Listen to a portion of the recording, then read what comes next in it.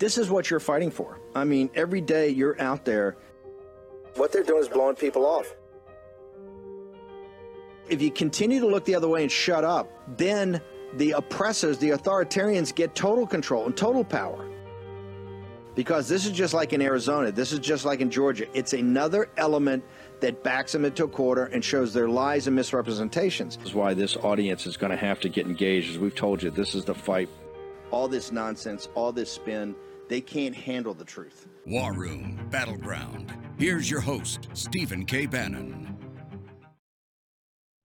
Peter K. Navarro in for the Admiral today. I am at peternavarro.substack.com.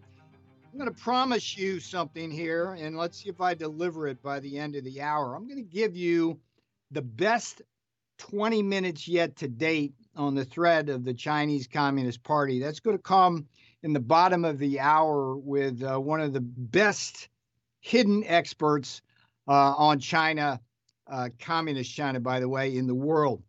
But first, what I want to do is quickly bring on a gentleman who, whenever I guest host, I love to have him on. He's like one of my favorite folks. He has the most insightful takes on the political environment. It's Richard Barris. And what I want to do with Richard is look at this big picture of 2024 and what the real battleground states are going to be. You know, you might think that the battleground states are always the same battleground states, but that's not true at all. I mean, I've only gone through a couple of cycles with the boss.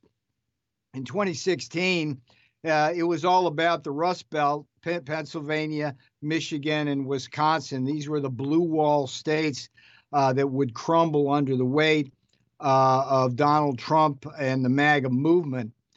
But when we got to 2020, to at least the surprise of what was a fairly inept campaign run by Kushner, Georgia came into play, as did Arizona, which were traditionally Republican strongholds we didn't have to worry about. And now, with this stunning election this week of an avowedly pro-choice radical Democrat for the Supreme Court in Wisconsin, which has swung the balance there, we have to ask ourselves the question, is Wisconsin lost?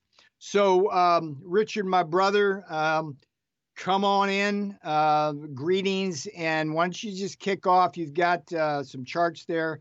Wax eloquent on this debacle in Wisconsin, sir, if you would. Hey, thanks for having me on, Peter. As always, really most happy to be here with you. You know, before we throw up the charts, I just want to say this to remind everybody, because I think it's important for Republican voters to remember this. Before Donald Trump, whether you're talking about Wisconsin, Michigan, Pennsylvania, before Donald Trump, the blue wall, whatever we're talking about, whatever combination of states to get to 270 we're talking about, the Republican Party was a party of losers. They lost repeatedly from Herbert Walker Bush on. They did have W get in there barely, if you remember. And then in 2004, W was reelected, at one time having a 90% approval rating. He was elected with a few thousand votes that all came down to the state of Iowa. So it's important to remember that the state we're going to look at now, Wisconsin, Republicans had not won since 1984 at the presidential level.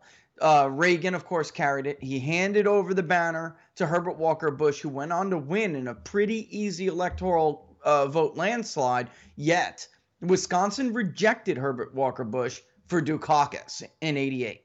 All right, so Pennsylvania, Michigan went to Bush, but those states became more Democratic over this period, and Wisconsin became the easier state for MAGA, I would say, for Trump, not Republicans, for Trump to carry. And it may pull the hardest. It may look the more to be the more difficult of those three, but at the end of the day, in 2016, it was the first state to be called for Trump out of the three, and in 2020, it was the closest of them.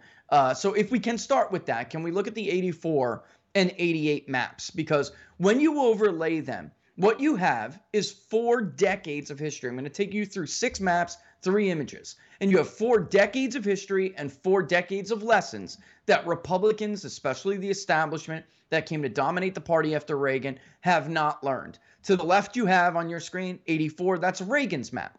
It may look pretty familiar to everybody, especially looking at the northwest of Wisconsin. You will see those 3, we call them lumberjack country, and it's Ashland, Bayfield, and Douglas. All right. And these are very important because Republicans typically get creamed up there. Reagan lost them, but he did well. He was in the 40s. This is the voter that people can't understand. If you're a politico, Peter, like we are, you can't understand how could somebody vote for Obama twice, maybe at least once, then vote for Trump, maybe even again vote for Trump or vote for Biden and now be back on the Trump train, but never consider voting for another Republican like Mitt Romney or Dan Kelly. All right, a traditionalist, a traditional conservative, or a severely conservative fake technocrat like Mitt Romney. All right, and to the right, Richard, you have the quick question. Just quick question. That area up there, because I know the state pretty well, but what is it that drives the economic boat up there? Is it farming, mining, or there's no cities up there to speak of? There's no big urban population. This is like, I tell people, think about it. If you're looking back in 84, think of the guy who's on like the Bounty paper towel thing. I mean, this is like lumberjack country, but it's got ancestral Democratic roots because it's the birthplace of progressive labor, Peter, whether it's farming, whether it's industry, whether it's timber, right? So almost akin to this state's version of the Iron Range. Now, there are liberal pockets, but that's the history of that area. And looking at 1984's map and comparing it to 88, you also see the western part of the state go Democratic. It's very important. This is why at the Public Polling Project, big data poll, if people want to go and help us crowdfund and fund it, this is what we do. We don't just look at white versus black versus Hispanic. This is important to look at national origin, ethnicity, because now you're talking about the western part of Wisconsin. You have tons of ethnic Norwegians there. In Minnesota, you also have Norwegians and Scandinavians, but these people have been Democrats for years, but they were a Reagan Democrat, right? And then they came around to very much to be Trumplicans, all right? In the right side, again, I just want to make sure everyone understands that's Dukakis beating Herbert Walker Bush. Keep that 84 map in your mind, and let's go to the next image. You're going to see to the left is Trump beating Clinton in 2016. Boom, look at that. It's almost identical, Peter, with a couple of counties here and there. It's almost identical. And to the right, you have Mitt Romney getting his butt whooped by Barack Obama. And what do you see? You see up there deep, deep victories for Obama in lumberjack country and western Norwegian Wisconsin breaking for Barack Obama. And meanwhile, not going for Trump. Notice it's light blue in the northwest of Wisconsin. If you want to win Wisconsin as a Republican, you cannot get beaten up there where you're like Mitt Romney in the 30s, Trump, Johnson, which we're going to look at in a second. I'm going to hang for a second. They get in the 40s, the mid 40s, Peter. It is not a bloodbath. All right. And then they hold on. This is like pure MAGA to me. This is like Reagan Democrat, Trump Democrat, pure MAGA economic populism. That's what it presents to me as. These folks are the black, brown, blue collar Americans who are struggling every day. They're aspiring. And they don't respond to the Mitch McConnell Republican Party, full stop, right? They hate technocrats. They hate corporatists. They hate plutocrats. Frankly, they hate what the Republican Party image is outside of Donald Trump. That's just a fact. All right. If we go to the next one. And by the way, in this map, there we go. Notice Johnson's map. It's almost identical to Trump's. It's literally identical to Trump's. A little bit of different shades because of the margins. But Johnson had the benefit of running with Trump on the ticket in 16. All right. And he had that image. He did not break away from Trump. He did not throw him under the bus like Mark Kirk did. Just to be clear, Richard, is this 2020, the Johnson win, or this is 22? Yeah, this is 22. 2022. Okay. And what you'll notice there is you have counties like Sauk, which are basically central, just north of Dane County, a little bit northwest of Dane County. and Polk, Rusk still sticking with Johnson while they abandon these traditional Republicans. To the right, Yeah, I who's know Kelly? I don't even know who Kelly is, so I got to assume a lot of people out there don't. Who's Kelly? And by the way, he's been beaten like this before. And this is, this is something that you would think the Republican Party would have prepared for, that he is seen as a tough on crime, traditional conservative, which Trump is tough on crime too, but he also was for second chances, right? Yeah. Literally the second chance. He was also for economic nationalism. He was also against nation building. He was also not a technocrat. He was also a blue collar billionaire, right? It's that term, that phrase, very different. Walker was able to punch very much into the same voters that we're talking about during his first two elections, definitely his third, but sometimes you just appear on the ballot one too many times. But I would argue that Walker was folksy, and he was also appealing to these people who really just want somebody, even if they don't agree with you on everything, Peter. They want to know that where you stand, where you come, where you're coming from, and that they can, basically look in you in the eye and know what you're going to do. And Richard, hang on just one second. I want people to be clear here, because you're talking about when you say Walker, that's Scott Walker, who was the governor, and then tried to run against Trump in 2016. Now, Kelly, just to be clear, that's the guy who just got beat? Is that the judge who just got beat? And is that the map from this last election, or the one where he got beat before? This is the last one, and I know the colors are different, but just, everyone should assume like the green is the blue, and Kelly is the orangey tan. We just didn't get a chance to swap them out yet. So we had to grab one from Wikipedia. But yeah, if I had the live one, people can go to People's Pundit Daily. It's archived for everybody to see. The only difference in 2020, Peter, is that Door County, which is that little peninsula county. It's a very, it's not a large population county, but it's the peninsula county on the eastern side, which you can see Kelly lost here, went for Biden by less than 100 votes, I believe. Very, very small amount. Johnson carried it by maybe 40 votes, something like that. Trump also carried it by it's a very tight county, but it's a county that's indicative of how some of these ethnicities matter. And these voters that we're talking about, Johnson really benefited from taking it to big pharma, being anti-interventionist. I know I've heard some absurd arguments. He is not for endless funds to Ukraine and others. He's maybe not as MAGA obviously as Trump, but he went after Fauci. He has held people's feet to account on Russia. These are skeptics. They are skeptics, but they're also, many of them, low propensity. Sure. So with Trump, it's a bit of a two-punch. He drives out these voters that will just not vote for Republicans. They'll stay home if they don't like the Democrat. Yeah. But he also wins some of those voters who will vote for the Democrat. So let me try. So what I'm hearing, Richard, is that all was not lost in Wisconsin. But the only way to win is the MAGA populist economic nationalist message. Now, what about the spin that the left wing media is putting out, that this judge the Republican lost because the election deniers are losing and the anti-abortion folks are losing?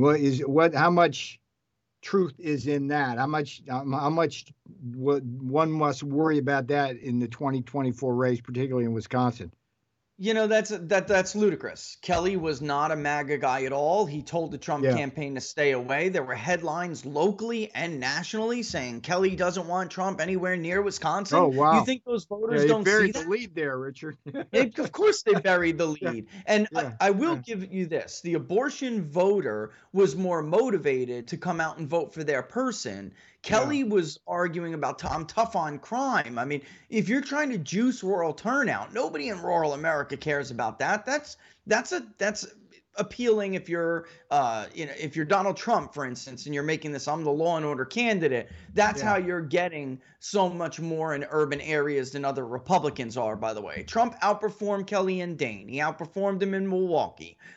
He definitely outperformed him in Green Bay, Brown County. I mean, so he gets this other side of the vote. He's not juicing rural turnout, by being a traditional conservative. And by the way, we had this election in 19 and we had the midterms in 18 before Wisconsin came down to a hair in 2020. Yeah. Republicans got stomped in 18 and 19. So once again, it's Trump. It's a Trumpian message. It's MAGA. It's MAGA. All right, let's Republicans are. I want to maximize. Republicans are losers. Want to maximize your value here, Richard. Let's pivot now to the bigger question above this, right? Well, tell me, as you see it, where the presidential election is going to be won or lost. What are the new battlegrounds? Is it Georgia and Arizona plus what? I mean, what do we have to worry the most about? You know, I think there's been some give and take, and to answer that question, I really do think it depends on who the nominee is going to be. So I do think that some nominees, that the Rust Belt's off the table. It's off the table. If some of these potential hopefuls end up being the Republican nominee, if 40 years worth of election results in Wisconsin, in Pennsylvania, in Michigan can't convince these people, then I don't know what else to tell them. But I am saying now definitively, there is no other person on the board outside of the former president who is going to carry Macomb County, Michigan. That's not going to happen.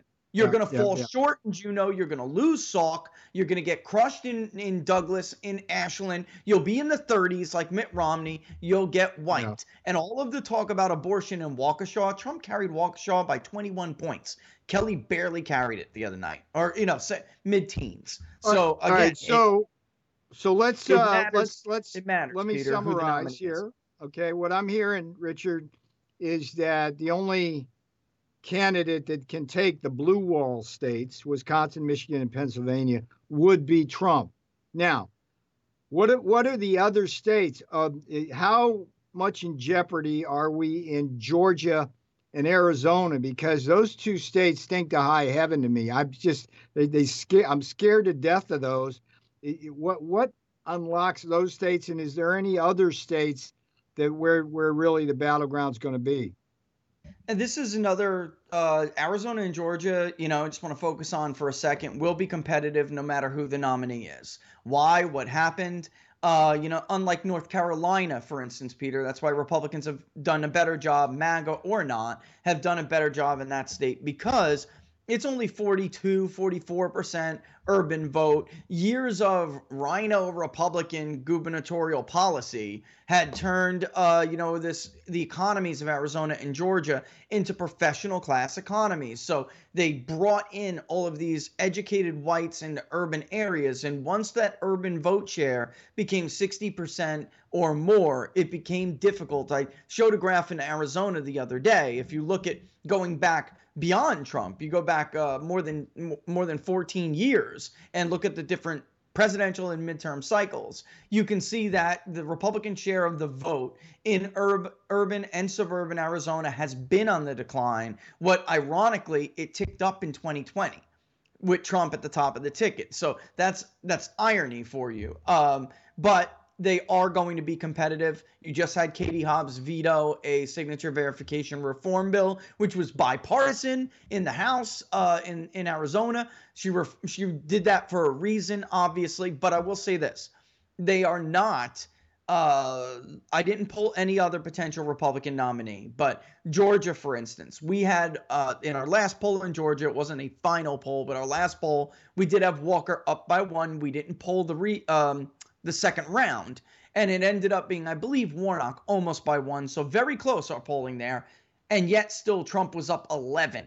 In Rasmussen, they had him up by 10 or 11. Emerson, the same thing. So what I'm saying is, though Republican candidates in the midterm polling were trailing, they were underperforming Trump in all of these states. I didn't poll any other nominee. I'm just saying that when it comes to a presidential cycle, you're going to be looking at another 800,000 to 1.2 million votes.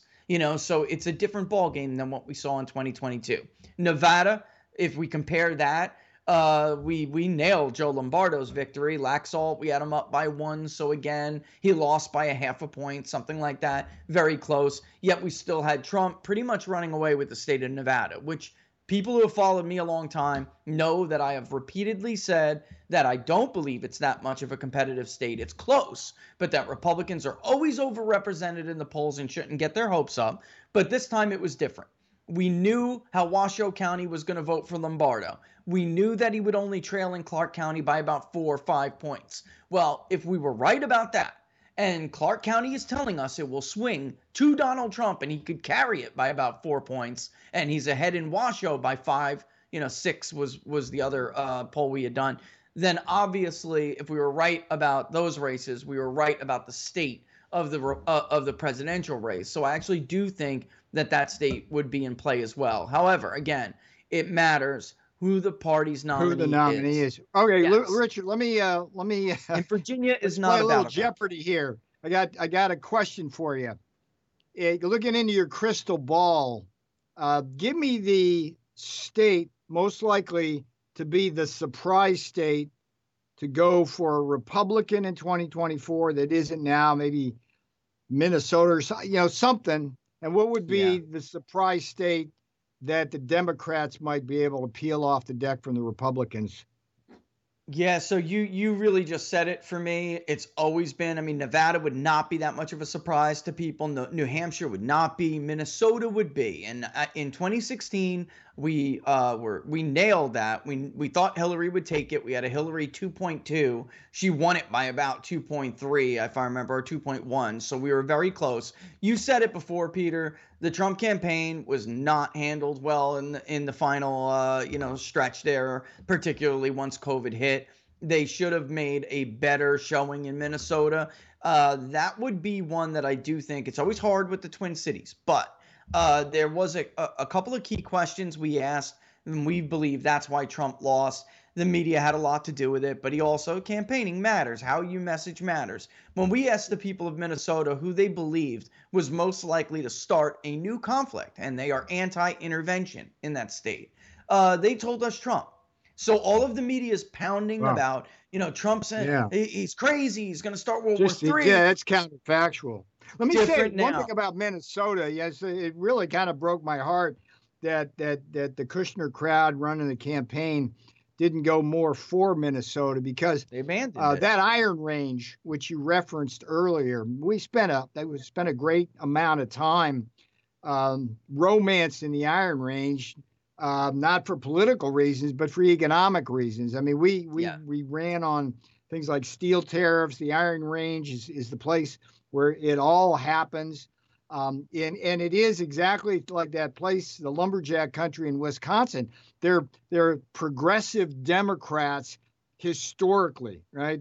But they're populist, and I think we could have really boosted the vote up there if we had a inclination. But what's the other part? The Democrats. What would you fear that they could surprise pick off? And we'll finish up with that. And I know this is going to be blowing people's heads off because they think that it's so secure after 2020 and 2022. But I really do believe, like a Mike Pompeo kind of candidate, a Mike Pence kind of candidate would lose the state of Florida. I do think they would. Yeah. North Carolina is getting. Yeah, I do.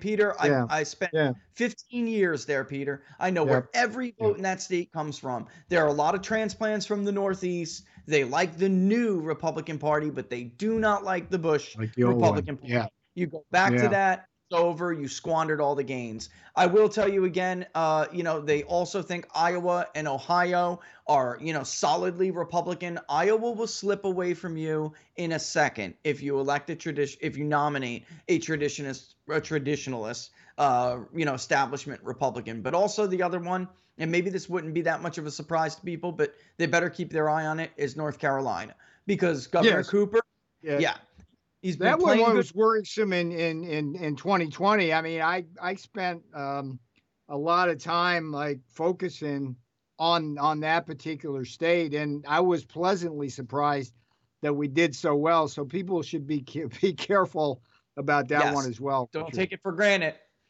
Because Yeah. Cooper understands the mistakes that prior Republican governors have made. And he's inviting Apple and others like Apple, these woke corporations, into Wake County. And they need, in order to staff these companies, they need to they need labor for their professional class economies. And when you do that, boost the share of the vote in these urban centers over time. Look, Georgia, Atlanta has its own little mini Tinseltown now, folks. I mean, just watch Showtime original series or anything on Vice, and you'll see at the end of the show that wasn't filmed in Hollywood. That was filmed in Atlanta, Georgia.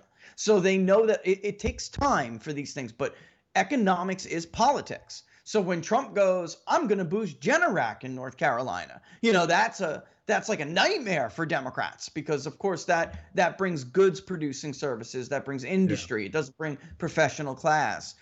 So North Carolina, I think that Republicans are too secure Richard, with. we got I'm gonna give you 60 seconds to hawk your wares. I want everybody to know how they can support what you do, because I'm telling you, this guy is the best in the business. Tell them how they can support you and where to go.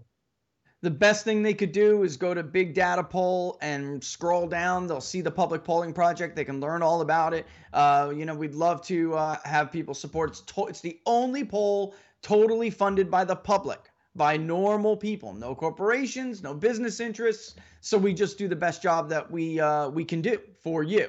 And of course, they can follow along with everything that we're doing on Locals, peoplespundit.locals.com. Even if they don't sign up to be a supporter, Peter, we have YouTube, we have Rumble. I could be nuked off of YouTube tomorrow talking like this. So go to People's All right, my Pundit. brother, we got the music pushing us out. Next time you're on with me, I'm going to make you play that Gibson guitar, baby. You can perform and do a song, okay? That's Richard Barris. When we come back, I'm going to come back and we're going to do the best 20 minutes on communist China. You could see, go to peternavarro.substack.com, peternavarro.substack.com. Help support me in my legal defense. That's the place you can do it. We'll be right back with a surprise guest you're going to love, Peter Navarro. Out. Inflation has consequences. As the Fed raises interest rates to combat out-of-control government spending, long-term bonds have diminished in value, crippling banks. Depositors are holding their breath, and investors are bailing on bank stocks. Diversification has never looked more important to you. The recent surge in gold prices is directly tied to the extreme market volatility right now. This is why gold has historically been a great hedge against the stock market and against inflation. Now would be a great time to diversify into gold with Birch Gold Group. Birch Gold makes it easy to convert an IRA or 401k into an IRA in precious metals. Here's what you need to do. Text Bannon, Bannon, to 989898 to get a free info kit on gold. They'll help you convert your existing IRA or 401ks that are tied to a volatile market into an IRA in physical precious metals, either gold or silver. And here's the best part. It's tax sheltered. Let me repeat that. It's tax sheltered. Text Bannon to 989898 to claim your free info kit on gold today. With an A-plus rating with the Better Business Bureau, thousands of happy customers, and countless five-star reviews, Birch Gold is who you can trust to protect your future. Text Bannon to 989898 today. Take action. Citizens, anyone who thinks they won't need emergency food isn't paying attention. Every day, the headlines get worse and worse and worse. Is the unthinkable next? It pays to prepare. That's why I seriously recommend you stock up on emergency food and you do it right away. You never know when the next shoe will drop, and when it does, emergency food will be hard to find. So get yours now while it's on sale. Go to mypatriotsupply.com and check out their popular 3-month emergency food kit. Right now, you'll save $200 per kit. Let me repeat that. $200 per kit savings. Each kit gives you a wide variety of delicious breakfasts, lunches, dinners, drinks, and snacks, providing over 2,000 calories per day for optimum strength and energy. Act now and claim your $200 savings per kit. You'll sleep better knowing your family won't suffer if the worst ever happens. Go to mypatriotsupply.com and you'll enjoy free shipping too. That's mypatriotsupply.com. Starting the new year, how will you prepare yourself, friends, and family? In the news, you're seeing constant government overreach, attacks on our communication and energy grid, worldwide conflicts, natural disasters, and the never-ending assault on our security and privacy. And relying on your cell phone in these scenarios simply won't cut it. That's why over the last year, I've been partnering with Satellite Phone Store to help you stay prepared and ensure your vital communications stay private. They're one of America's largest satellite companies with thousands of happy, well-prepared customers. For a limited time, Satellite Phone Store has a special promotional offer when you go to sat123.com/Bannon. That is sat, S-A-T, 123.com/Bannon. Get a Bivy stick or an Inmarsat satellite phone included with an annual agreement. Remember, that's you get a Bivy stick or a Inmarsat satellite phone included with an annual agreement. Now, Satellite Phone Store's customer support team is located in the United States of America and can help you pick the best plan for you. Go to sat.com right now. That's sat123.com/Bannon. Sat123.com/Bannon. And get your device today. Don't put it off. Life can change in an instant. That is sat123.com/Bannon. Sat123.com/Bannon. Get it today. Take action, action, action.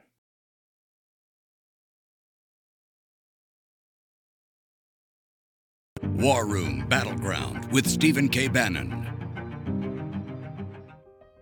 Peter K. Navarro in for the Admiral. I promised you the best 20 minutes on communist China yet in the War Room, which does a wonderful job on this. I want to start off by saying that in 2006, I wrote a book called The Coming China Wars. It was the first in my trilogy, where there was a whole chapter on how China, communist China, had infiltrated 54 countries in Africa. And fast forward, over time, they've used this thing called debt diplomacy, where they go in with a big checkbook and they write a lot of money, build a lot of infrastructure in exchange for two things. One is access to the markets of Africa. And what happens there is they'll come in and start selling their cheap made in China crap, put the local merchants out of business. So they destroy the merchant sector of African countries. And then what they do with the loans they give to these corrupt dictators is get these countries in debt, and then they encumber their resources. And so it goes. And so Vice President Kamala Harris went there last week to try to romance them. And, you know, the top line there, communist China is providing now all of the infrastructure to Africa through Belt and Road. And meanwhile, we're throwing a bunch of money trying to feed them, give them some medicine, and fight terrorism. And it's just not resonating with the people. What I want to do now is bring on Alex Gray. I have called him in my in Trump time book, the Mozart of foreign policy. He's a young man, 31 years old at this point. He was my top aide in the White House. He and I were on the Trump campaign in 2016 and published a couple of really good articles about China as part of that campaign. And he then went to, he kind of stepped down. I like the joke, he stepped down. He went to be the chief of staff to the National Security Advisor, Robert O'Brien, in the White House. So Alex, let's bring you into the conversation right now. I want to ask you, just head up, did Kamala Harris help or hurt the United States with her trip? What should she have done? And then let's talk more broadly about China going around to the various hotspots, Taiwan, and then where you were at in the South Pacific, boots on the ground. So, sir, let's start with Kamala Harris. Thanks for having me, Peter. It's great to be back on the War Room. Look, Kamala can go and visit as many African countries as she wants. It doesn't make any difference as far as the United States is concerned and our ability to manage the China competition. She can go and strike deals, talk about giving aid to African countries. The problem is what we're really concerned about in most of Africa is competing with China for key mineral resources, key natural resources, rare earths, critical minerals. The real problem we have is because of the environmental lobby, because of the free market ideologues, we don't have a domestic capacity in the United States to process the rare earths that the military needs to meet its critical requirements. And so Kamala can go and do these goodwill tours, but her administration is the same one that's holding up the permitting for the type of rare earth processing that you and I fought for the whole time we were in the White House. So I don't care whether she wants to go and do a goodwill tour when her colleagues in Washington are keeping us from having being independent of China for the type of critical minerals the F-35 requires, our submarines require. So it's a wholly counterproductive visit. And just let's note these rare earths are also a critical component of virtually all of the high-tech products that consumers buy, whether it's automobiles these days, or whether it's their iPhone or anything in between. So I think Alex's point is well taken. Where we are, China, by the way, has just on its own over 90% of the rare earth based materials. And then if they are able to corner the market in Africa as well, they close all of us out. Meanwhile, we don't have production capabilities. And so this is the kind of thing that we those folks just don't understand. Before we move to Taiwan, we spoke earlier in the day, and you had like a top line on the only way we're going to beat communist China is fill in that blank for the War Room Battleground audience, if you would, Alex.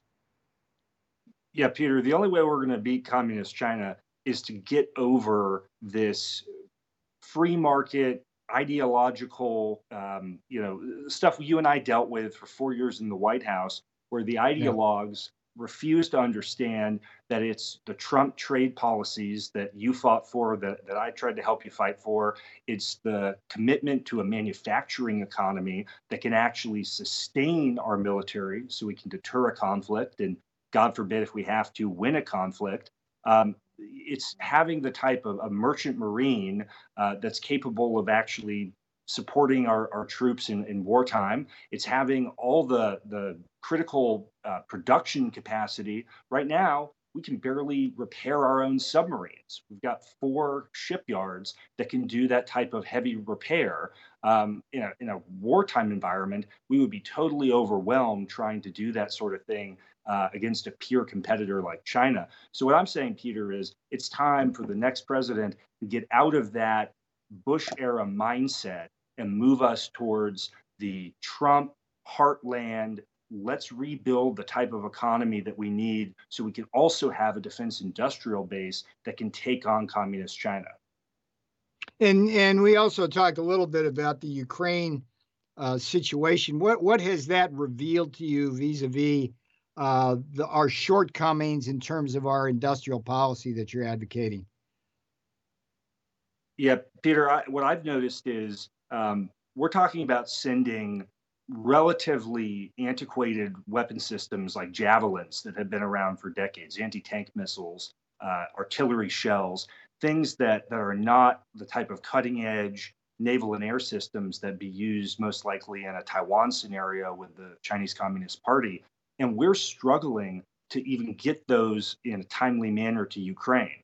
Whatever you think of the Ukraine conflict, it's shown that our industrial base doesn't have the capacity to surge. It doesn't have the resilience that it needs.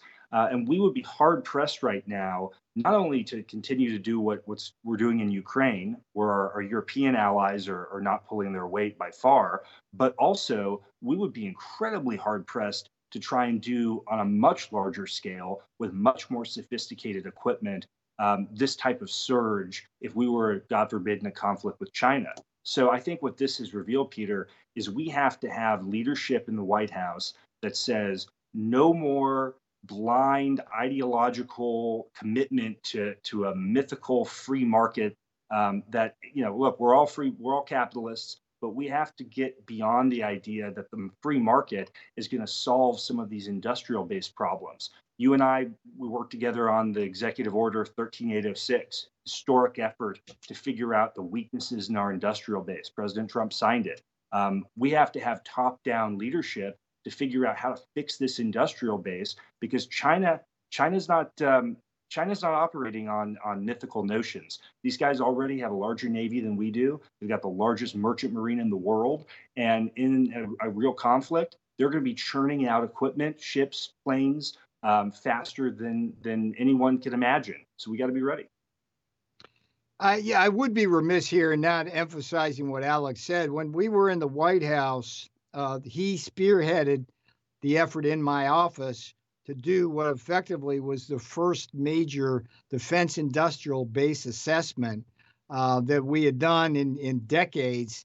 And that was done through coordination with the Pentagon and other agencies of government. And regrettably, the lessons that we put forward in that have definitely not been learned by the Biden regime. Let's shift now to the issue of Taiwan. The joke around Beijing and Shanghai, what do you call an American aircraft carrier? A target. And the essence of the communist Chinese military strategy in the South China Sea and the East China Sea is asymmetric warfare. It's the notion of being able to take down a multi-billion-dollar aircraft carrier with $1 million missile. And so they have the largest missile arsenal in the world. It takes 7 minutes to shoot a missile from the mainland of China and hit the palace in Taiwan. And one of the things I loved when we were in the White House, you came up with a list of the kinds of things Taiwan could be doing asymmetrically to fight back. So give me your assessment of what McCarthy did with the Taiwan president, whether that was smart, and more broadly, what the Biden regime should be doing in terms right now of our Taiwan policy. Look, Speaker McCarthy's meeting with Tsai Ing-wen, that's fine. It's just talk. I don't think it moves the needle one way or the other. I think it is important that the speaker showed that he's not going to be bullied by Beijing into not having a meeting that he wanted to have because the CCP says don't do it. So to me, that's fine. Where the rubber meets the road is one, the Taiwanese have to continue to grow their defense spending. They're well below what they need to be at in terms of percentage of GDP for the existential threat that they face. And we have to put pressure on them in a way that we haven't with too many of our allies until President Trump came along. We have to put that pressure on them that we're only going to have their back if they make the type of commitment that we need to see from them to show they're serious about resisting invasion. Peter, the types of things that they need to do they're not sexy. They're not the types of things that, I think a lot of the Taiwanese generals and admirals want to do, but they're things like they need to be buying sea mines. They need to be buying mobile, portable anti-ship missiles that can be put on the back of a truck and moved around beaches to target landing craft if the Chinese come ashore. They need to be buying Stinger missiles. And I've argued publicly, every police station in Taiwan should have multiple Stinger missiles. The cops should be trained in how to use them, and so they can start targeting the Chinese helicopters that are going to come in prior to the invasion to lay the predicate for the amphibious assault. They also need to take a page from the Ukrainians in one instance, which is they need to have gun clubs. Taiwan doesn't have a gun culture particularly, but they need to get one because, as the Ukrainians have learned, one of the most potent examples of their resistance has been these groups of volunteers who taught themselves in the years after the Russian invasion in 2014 how to shoot. And they formed up in a organic way, and they've been incredibly effective at halting the Russian advance. The Taiwanese have to get serious about their own defense, and they have to start forming those type of self-defense collectives. So I think these are all tangible things they could be doing. What I'd like to see is the Biden administration holding them accountable and holding ourselves accountable to spend the type of money we need to spend on the type of systems. You mentioned missiles. Right now, we don't have nearly the arsenal and the stockpile of sophisticated anti-ship and anti-air missiles that we need to have in the Pacific theater to deter and to defeat China. And those are the types of investments that the Biden administration isn't making and needs to be making. Alex, on the issue of defense expenditures by Taiwan, is it that they can't afford it? Or is it something that, are their politics sufficiently split between pro-mainland and anti-mainland that it's difficult to do that? I mean, what's going on there? Because, I mean, they're basically relying on the kindness of a United States, which can be an uncertain trumpet, to say the least. Yeah, Peter, this is a domestic political issue in Taiwan, where you have one party, the KMT, that traditionally has been much closer to the mainland and to the Chinese communists. The former president of Taiwan, of the KMT party, Ma Ying-jeou, was actually meeting with Xi Jinping just a couple of days ago, while the current president was in the United States. So just to give you an idea of the divisions within Taiwan. The Taiwanese economy is one of the most resilient, most vibrant, robust in the world. They can spend significantly more than 2% of their GDP on defense.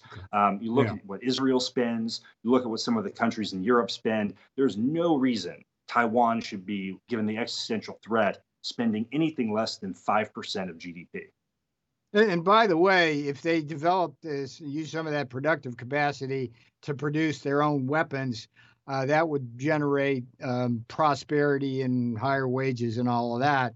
The mine thing has always been a bug of mine because it's the porcupine strategy, like the single best way to repel the Chinese, because they're going to come in boats, would be to salt those seas with mines. Let's, in the few minutes we have remaining, I want to leverage your expertise. Tell the audience first what you did out in places like Micronesia. And the problem here is the projection of soft power by the communist Chinese, handing out a bunch of money, taking over the governments in the South Pacific, and basically setting up the same kind of chain of islands that the Imperial Japanese used to attack the Americans first and then to resist the Americans. Talk a little bit about that, Alex, because you were really out there in the trenches. Yeah, thanks, Peter. So I was the first person, President Trump created a role that was director for the Pacific Islands within the National Security Council. And the purpose of that role, first time that ever been created, was the realization that China was moving in heavily, as you say, through soft power, but ultimately with the goal of establishing military bases all through the islands that U.S. Marines and soldiers had given their lives for to recapture in World War II from Imperial Japan. And so what I set out to do with my NSC colleagues and colleagues throughout the Trump administration was to build a U.S. presence in the region. We really had retreated, taken it for granted and retreated since the Cold War to resist Chinese domination. And you described very well debt trap diplomacy, what they do with Belt and Road. They take what they call elite capture. They go into these small developing islands and they pay for the elites to go and spend months in Beijing. They wine them and dine them. Sometimes they turn them into formal assets. Sometimes they just exert influence and make them agents of influence when they return home. You've seen this in the Solomon Islands. You've seen this in a little country called Kiribati. The Chinese are determined to take over these islands.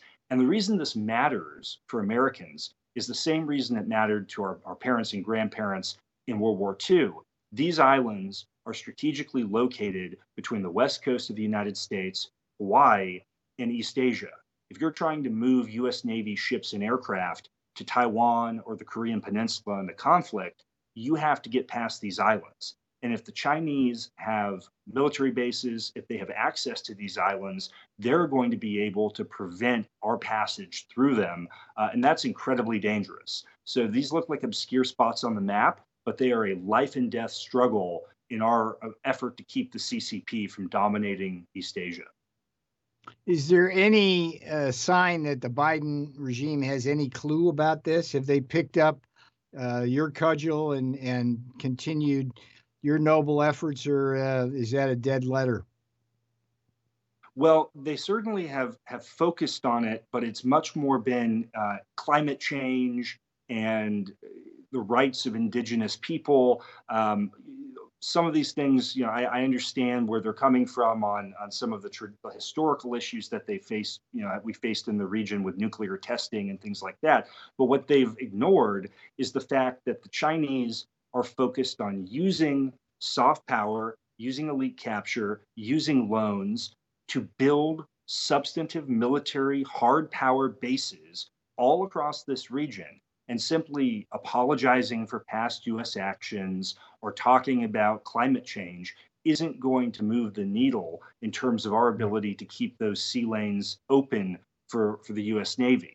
So to me, it's been an astrategic approach that's much more focused on ideology than it is on what the United States has to do strategically to continue our preeminent position in the region. Yeah, and we see exactly that same playbook where we began talking about Kamala Harris in Africa, talking her progressive woke issues. This has been great, Alex. Give us your coordinates. How best can they communicate? You're out there in Oklahoma and very politically involved out there, and that's a good thing. How can the War Room Posse help you work at the grassroots out there on these issues? Yeah, you can follow me on Truth Social, and you can also follow me on Twitter. And I'll tell you what, right out here in Oklahoma, we are at the front lines of Chinese influence in the United States. The Chinese are buying property all over Oklahoma, buying up our farmland, and we need every Oklahoman to be engaged on this issue. This isn't just something in the Pacific and East Asia. This is a battle we're fighting at home, too. All right, my brother, we're going to get you on Getter, too. It's been great. We will see you the next time on the War Room. Now, I'm just going to finish up here. For some information about what I'm doing, it's all about the Substack right now. PeterNavarro.substack.com. Please go there, PeterNavarro.substack.com. Bandits War Room is every day. It's the heavyweight 15-round fight. Goes the distance every time. What I'm trying to do is give you short little jabs that you can absorb. Try to do the best short-form podcast at Substack. So PeterNavarro.substack.com. The Admiral will be back tomorrow. Navarro.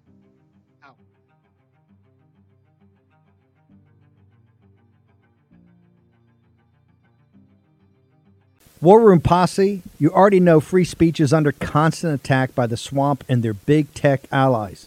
They resell your communications and personal data while lecturing and laughing at you. I've got the solution. Unplugged Systems, a secure communications company, has an app suite you can install on any Android phone, including its own uncancelable app store, VPN, antivirus, and highly encrypted messenger, better than Wicker, Signal, Telegram, or anything else. None of your message or VPN traffic is stored, analyzed, or sold. Claim your security for only $10 a month. Go to their website, unplugged.com. That's unplugged.com/warroom to install the Unplugged suite. It's secure, it's private, it's the way we stay connected and informed. Get it now. Take action, action, action. Use your agency. Folks, let me tell you about Solti. It's a company that makes a soft gel supplement rich in antioxidants. to help people like you and me keep a healthy heart.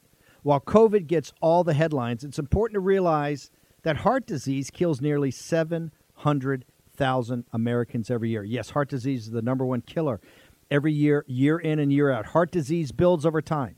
Hypertension, high blood pressure, bad cholesterol, diabetes, all of it affects our heart. A healthy heart is key to being energetic as we get older.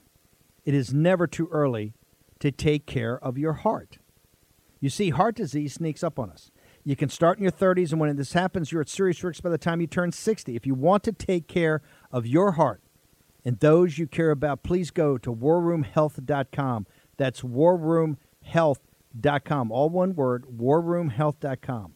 Use the code WARROOM at checkout to save 67% of your first shipment. That's code WARROOM at checkout to save 67%. And do it again. WarRoom Health, all one word, warroomhealth.com. Go there today. You need, if you're going to be part of the posse, you need a strong heart. You need a lion's heart. How we're going to do that is with Salty. Go there, do it today. Check it out.